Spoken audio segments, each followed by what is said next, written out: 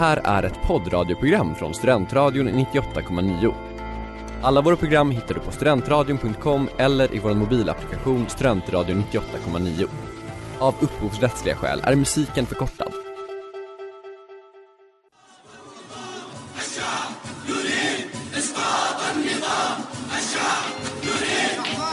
In the field of human conflict, but so much owed by so many to so few.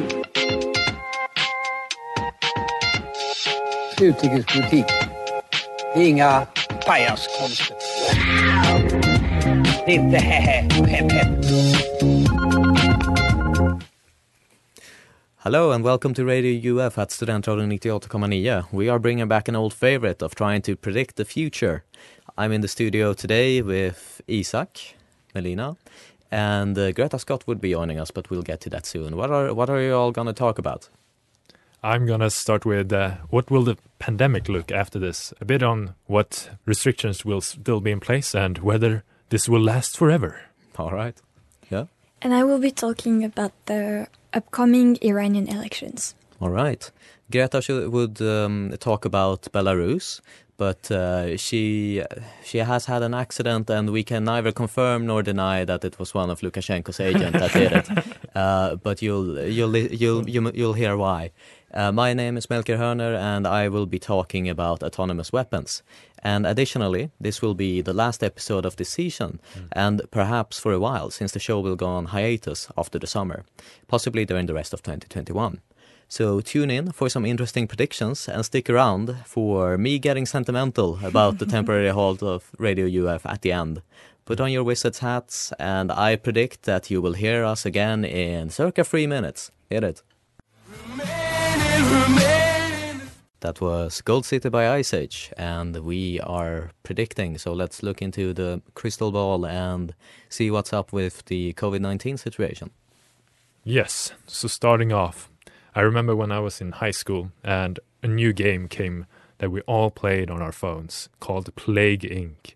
with the intent purpose of eradicating humanity.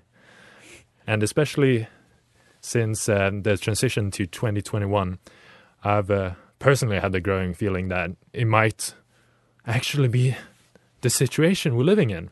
Because you can see with the new mutations from all over the world, we talked a bit, I remember in the fall, about the British strain and then the South African strain and the continuous worsening situation in Brazil and India. And given enough time, you quite easily win the game of Plague Inc. because you just get enough evolution points, you modify the disease, and then boom, complete organ failure, and everybody dies within a couple days. Nice. I guess on a more somber note, in contrast, this is not the first time humanity has experienced plagues. This seems to be a reoccurring pattern, especially since we've moved into the cities and we are clustered closer together. It varies how long it takes, and I recently read that this might not be the first time we experience SARS-2 as it is now. There's a speculation that the pandemic of the end of the 19th century was also caused by SARS. Now, looking back in history, you can think of especially like the Spanish flu, which ravaged the world after the First World War. And we still live with it today, though now it's classified as, in scientific terms, as an endemic disease, meaning it spreads within the country. It doesn't die out necessarily. It can be cyclical, but it doesn't have a R value of over 1. So for every one person that gets infected, another person, you only transmit it on average to another person, just like we get with the seasonal flus, and as well as our colds. And we want that to be below 1 because then the disease is dying out, right? Yes. Seemingly it can vary because apparently if some types of, or for example, for COVID, it seems like most plague or like most diseases, the winter is a specifically beneficial season as we're more indoors and it's easier to transmit the disease. Yeah. Just like every parent knows how februari in Swedish, where everybody takes leave to take care of the 6 children during the month of February. So to a degree, even though we've been through rough times, and currently it looks like we have some rough times ahead, still, there is always going to be an end to it, because apparently our genetic makeup always adapts to a degree where even when a plague like this or disease like this becomes endemic, the symptoms becomes less severe because we adapt to better handle the disease, and not just in terms of herd immunity. Even though we get sick with it, it won't be as much or probably on the same level as the common cold. Mm-hmm. All right. Yes. Yeah, and I'm going to predict that the next song is going to be named Good Grace. Let's see if that's true. Now we needing good grace. Yeah. Welcome to Studentradion 98,9. You just heard Good Grace by Patrick Page II and another person, right? Yes. Obana Bam. Thank you. And we are listening to Radio UF, and we will be moving on to the Iranian elections. What do we predict?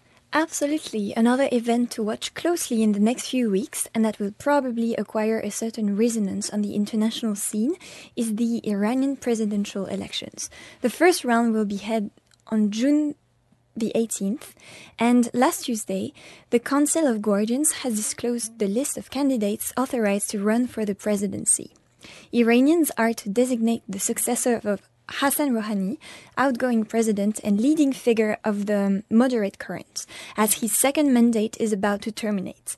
The Iranian constitution indeed indicates that the president is elected for a 4-year mandate, renewable only once. But before we delve more into power struggles and Iranian internal politics, what's the exact role of the Iranian presidents? As the American think tank Council on Foreign Relations explains, while the president is officially the highest elected office in the Islamic Republic of Iran's bureaucracy, he remains subordinate to the supreme leader, who must sign the decree of the elected president. The supreme leader serves as the final arbiter on foreign policy, media, nuclear-related decisions, and military and national security. For instance, he is the commander-in-chief of the armed forces and controls the intelligence services. The supreme leader thus has the power to declare war or peace. He also appoints 6 theologians that make up half of the Council of Guardians, the powerful body overseeing parliamentary activity and responsible for vetting presidential candidates. The president, meanwhile, carries out the functions of the executive, as outlined in Iran's constitution. His duties range from appointing ambassadors and cabinet ministers to planning and executing the national budget. But going back to next June's elections, out of 7 selected candidates, 5 belong to the ultra-conservative movement. As the Qatari news channel Al Jazeera puts it, none of them is a prominent reformist or pragmatist. The Council of Guardians caused an upset by disqualifying leading contenders, including former President Mahmoud Ahmadinejad. The invalidation of the candidacy of former parliament speaker and ultra-conservative Ali Larijani has further fueled speculation that the election is designated to be uncompetitive, with a view to clearing the road for the leading candidates, Judiciary Chief Ebrahim Raisi, the BBC affirms. The BBC speaks of a selection rather than an election.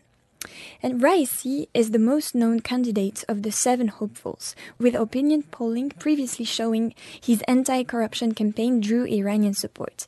He's also believed to be a favorite of Iran's 82-year-old supreme leader Ayatollah Ali Khamenei. Ebrahim Raisi had obtained 38% of the vote in the 2017 elections, just after Hassan Rouhani. If he wins the popular vote, Iran's relationship with the US could become tenser, as ultra-conservatives are less inclined to adopt a conciliatory tone with the West. This discussion happens while negotiations are currently going on in Vienna to try to save the Iran nuclear deal, also known as the Joint Comprehensive Plan of Action. Essentially, diplomats are working on a plan detailing how Iran would roll back recent nuclear program advances in exchange for widespread US sanction relief, as the media Politico explains. According to their diplomatic sources, an agreement may be within sight before June the 18th. And Iran has become one of the main players in the Middle East over the past year. So, all eyes on Vienna and the Persian Gulf, guys. Definitely. We'll be right back.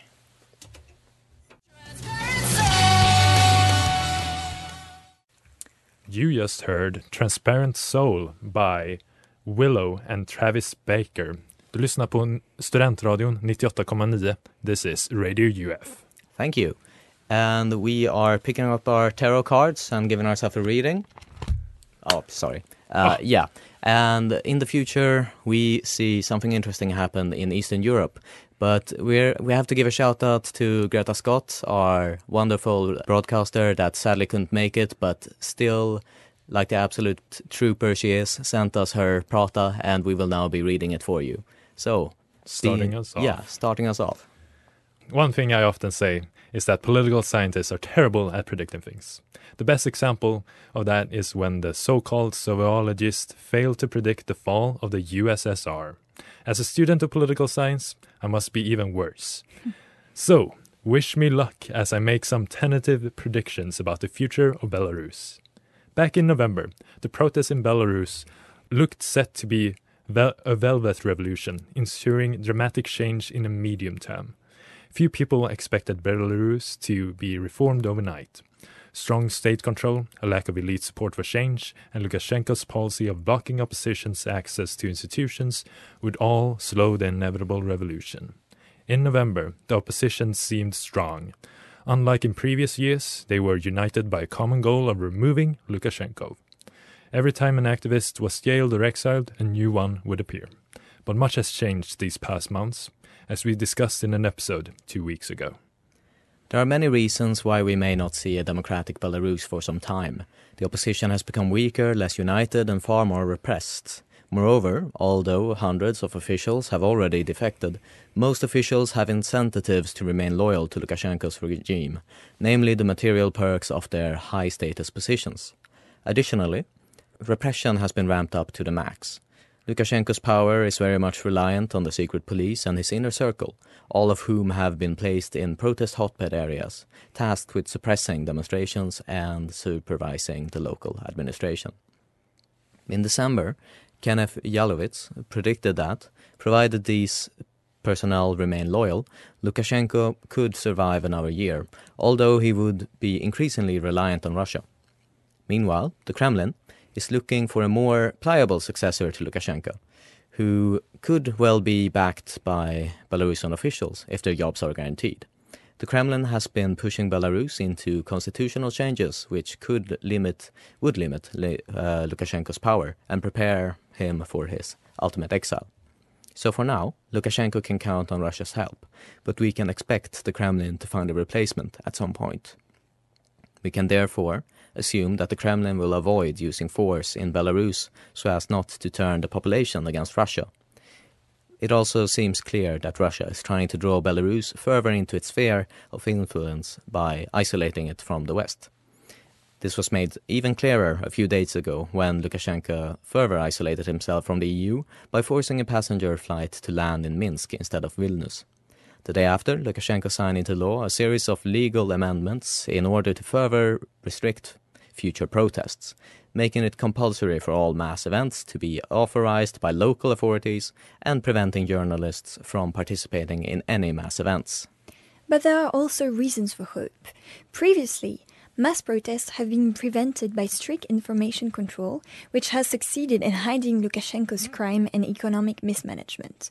Not so today. 4 out of 5 Belarusians are online, something which has both facilitated mobilization and spread information.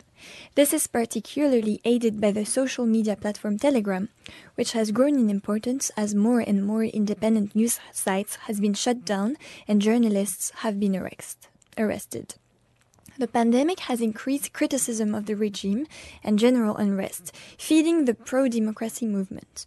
Moreover, Belarus's economy is struggling, and a further downturn could intensify the protests, leading to a national strike and a split in the elite, or even pushing Lukashenko into dialogue.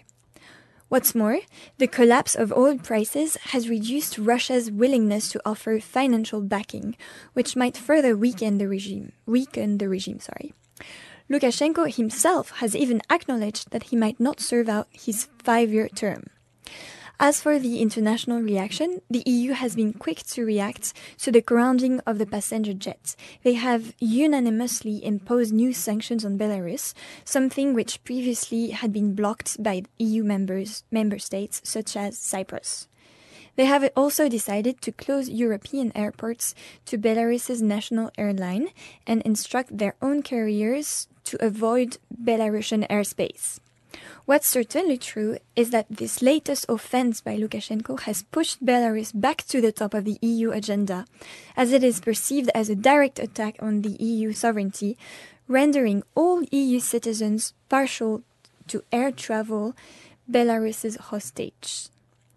With the Russia-US summit in June fast approaching, it is likely that the US will assume a greater role in promoting democracy in Belarus and condemning the clement support of Lukashenko's regime.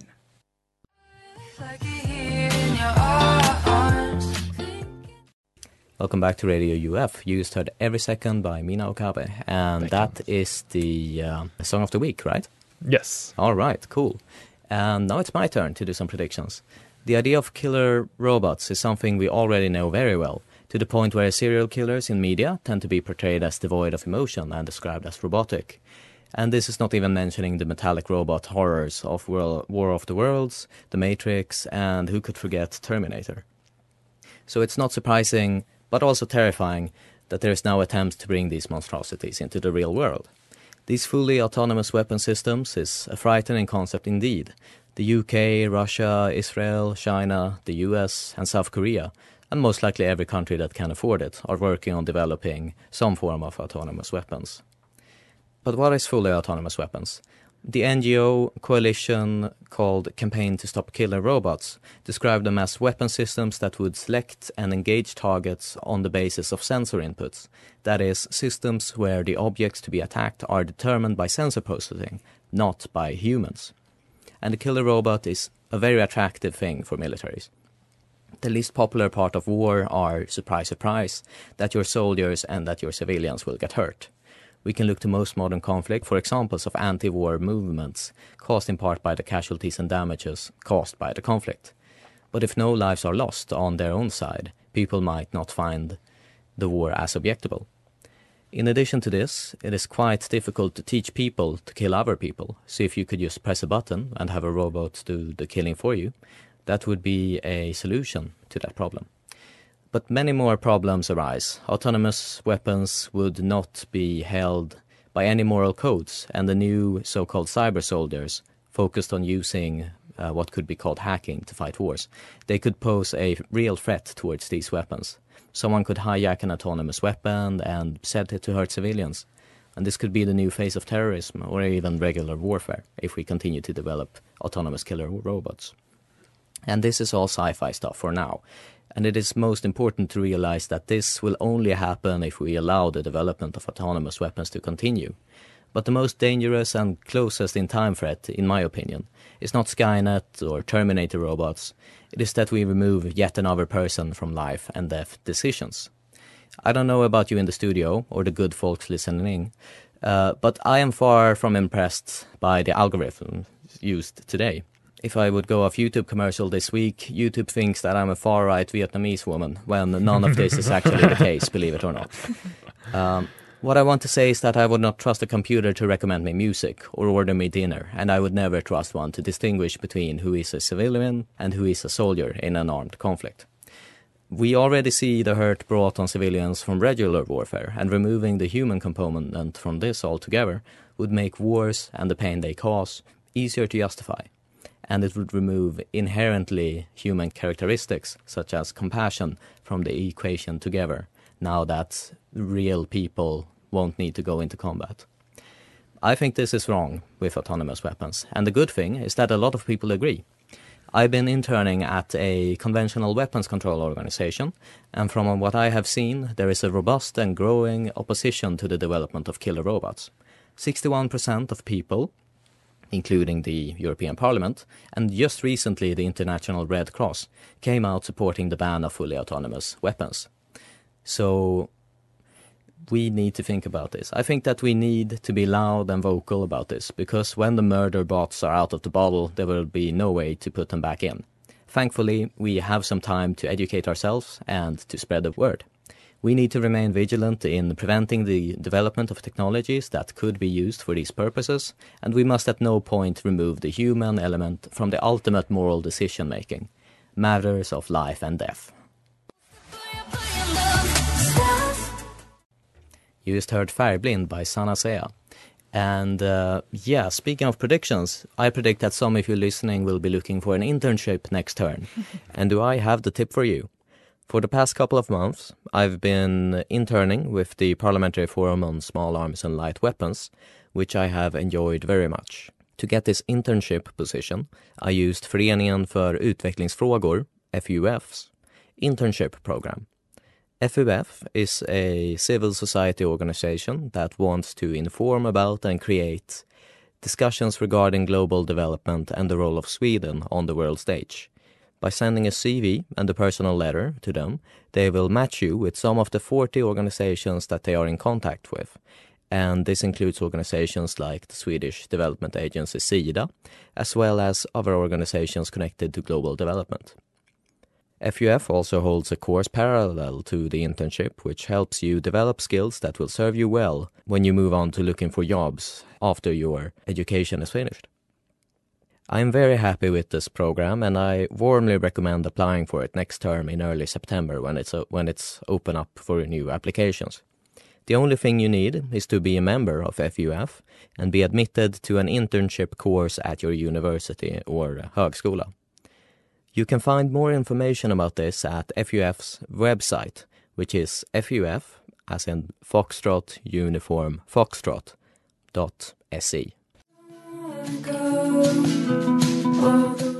Welcome back, and we are continuing with our predictions. I forgot to say the name of the song. China Doll Demo by Bored at My Grandma's House. Radio UF at Studentradion 98,9 is who you are listening to, and we will continue doing our predictions, and we are thinking about points of contention around the world. So what are your ideas? What will happen next?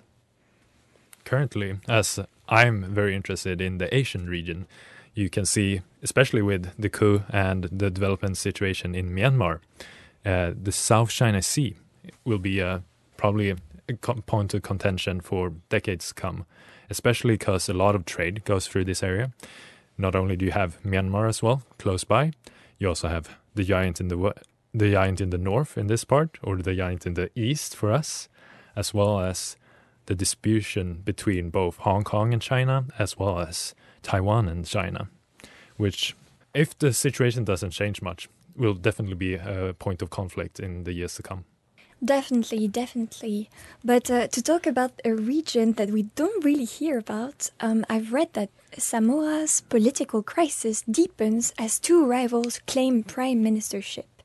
And I think the former Samoan prime minister refuses to step down and to leave the country's leadership to Fiame Naomi Mataafa, who won last month's election.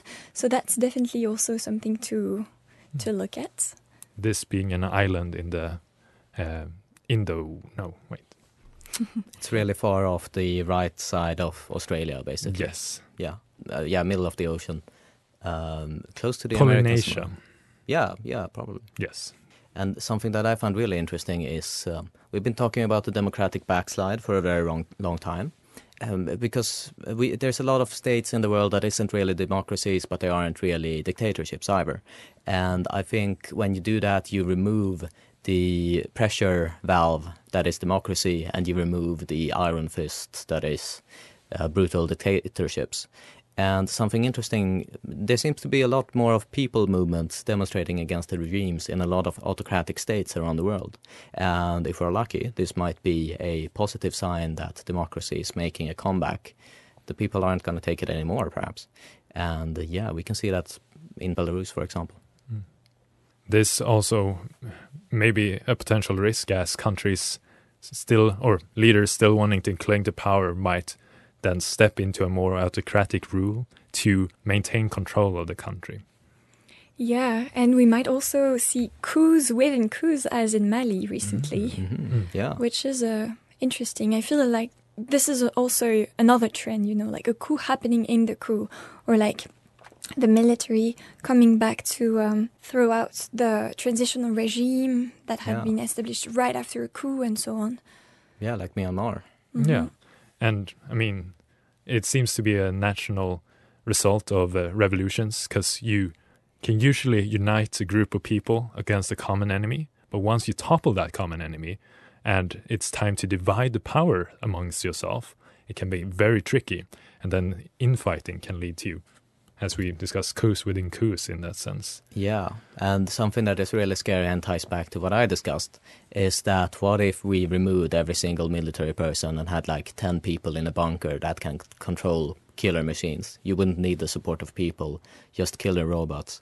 So that's another reason to keep an eye on that technology. Yeah, the manpower needed to maintain an iron fist of a country could sharply decrease in the future. Yeah, turns out that people don't like oppressing other people. Who knew? Yeah, all right. We'll be back right after this.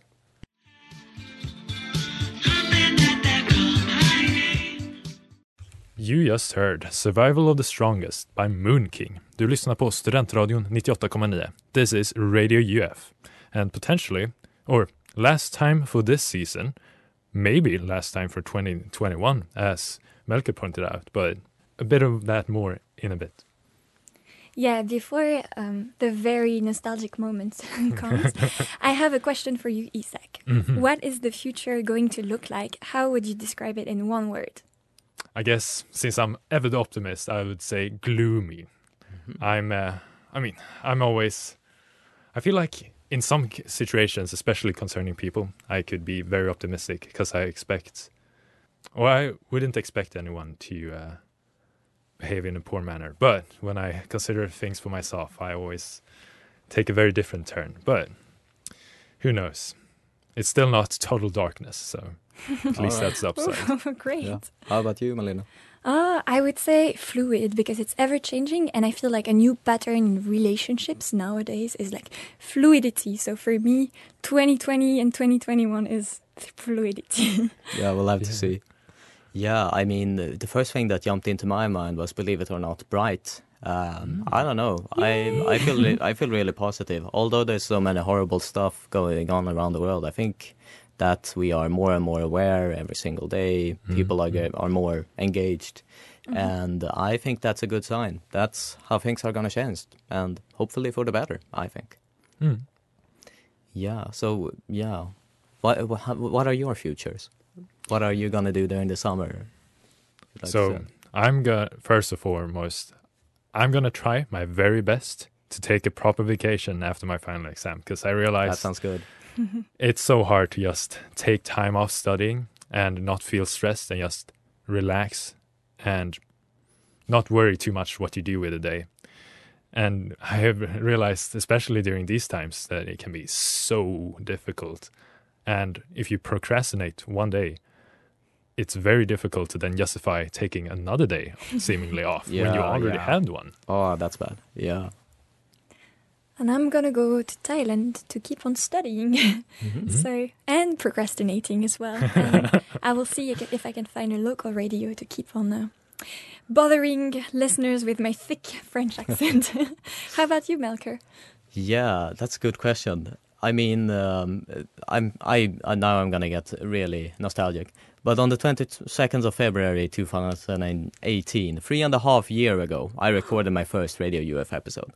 And it was pure circumstance that I joined. But now I've been here for probably 40 episodes, counting this one. Violin playing in the background. Yeah. And each episode has been more fun than the last. And so I'm a bit sad that we will now go on a hiatus, but I've had a blast, and I hope that you on the other side of the transmitter has had as good of a time as us in the studio has. There are so many wonderful memories of the time spent with so many wonderful people here in this studio. I will carry these memories with me and cherish them for the rest of my life. But if you haven't gotten enough of the sound of my voice, I can tell you that I'm planning on recording a slightly irreverent history and politics podcast on coup d'etats that will probably hit podcasting services in early September. The working title is Armed Men Storming Buildings, so look out for that. And with that, I want to say stay healthy, stay safe, and enjoy every conversation. I sure have, and I will continue to do so. You have been listening to Radio UF at Studentradio 98,9. With me in the studio, we've had Melina Froidieu. And Isaac Johansson. And this is Melker Hörner, signing off. Goodbye, everyone. And stay safe. Goodbye.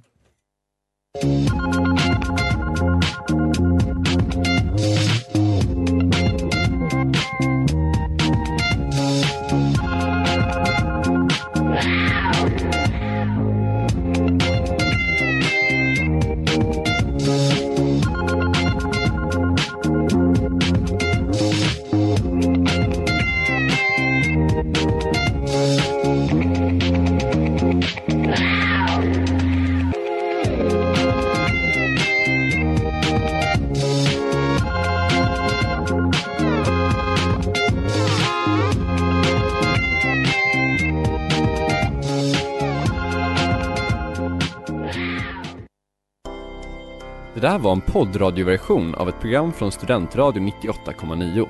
Alla våra program hittar du på studentradion.com eller i vår mobilapplikation Studentradio 98,9. Att lyssna fritt är stort, att lyssna rätt är större.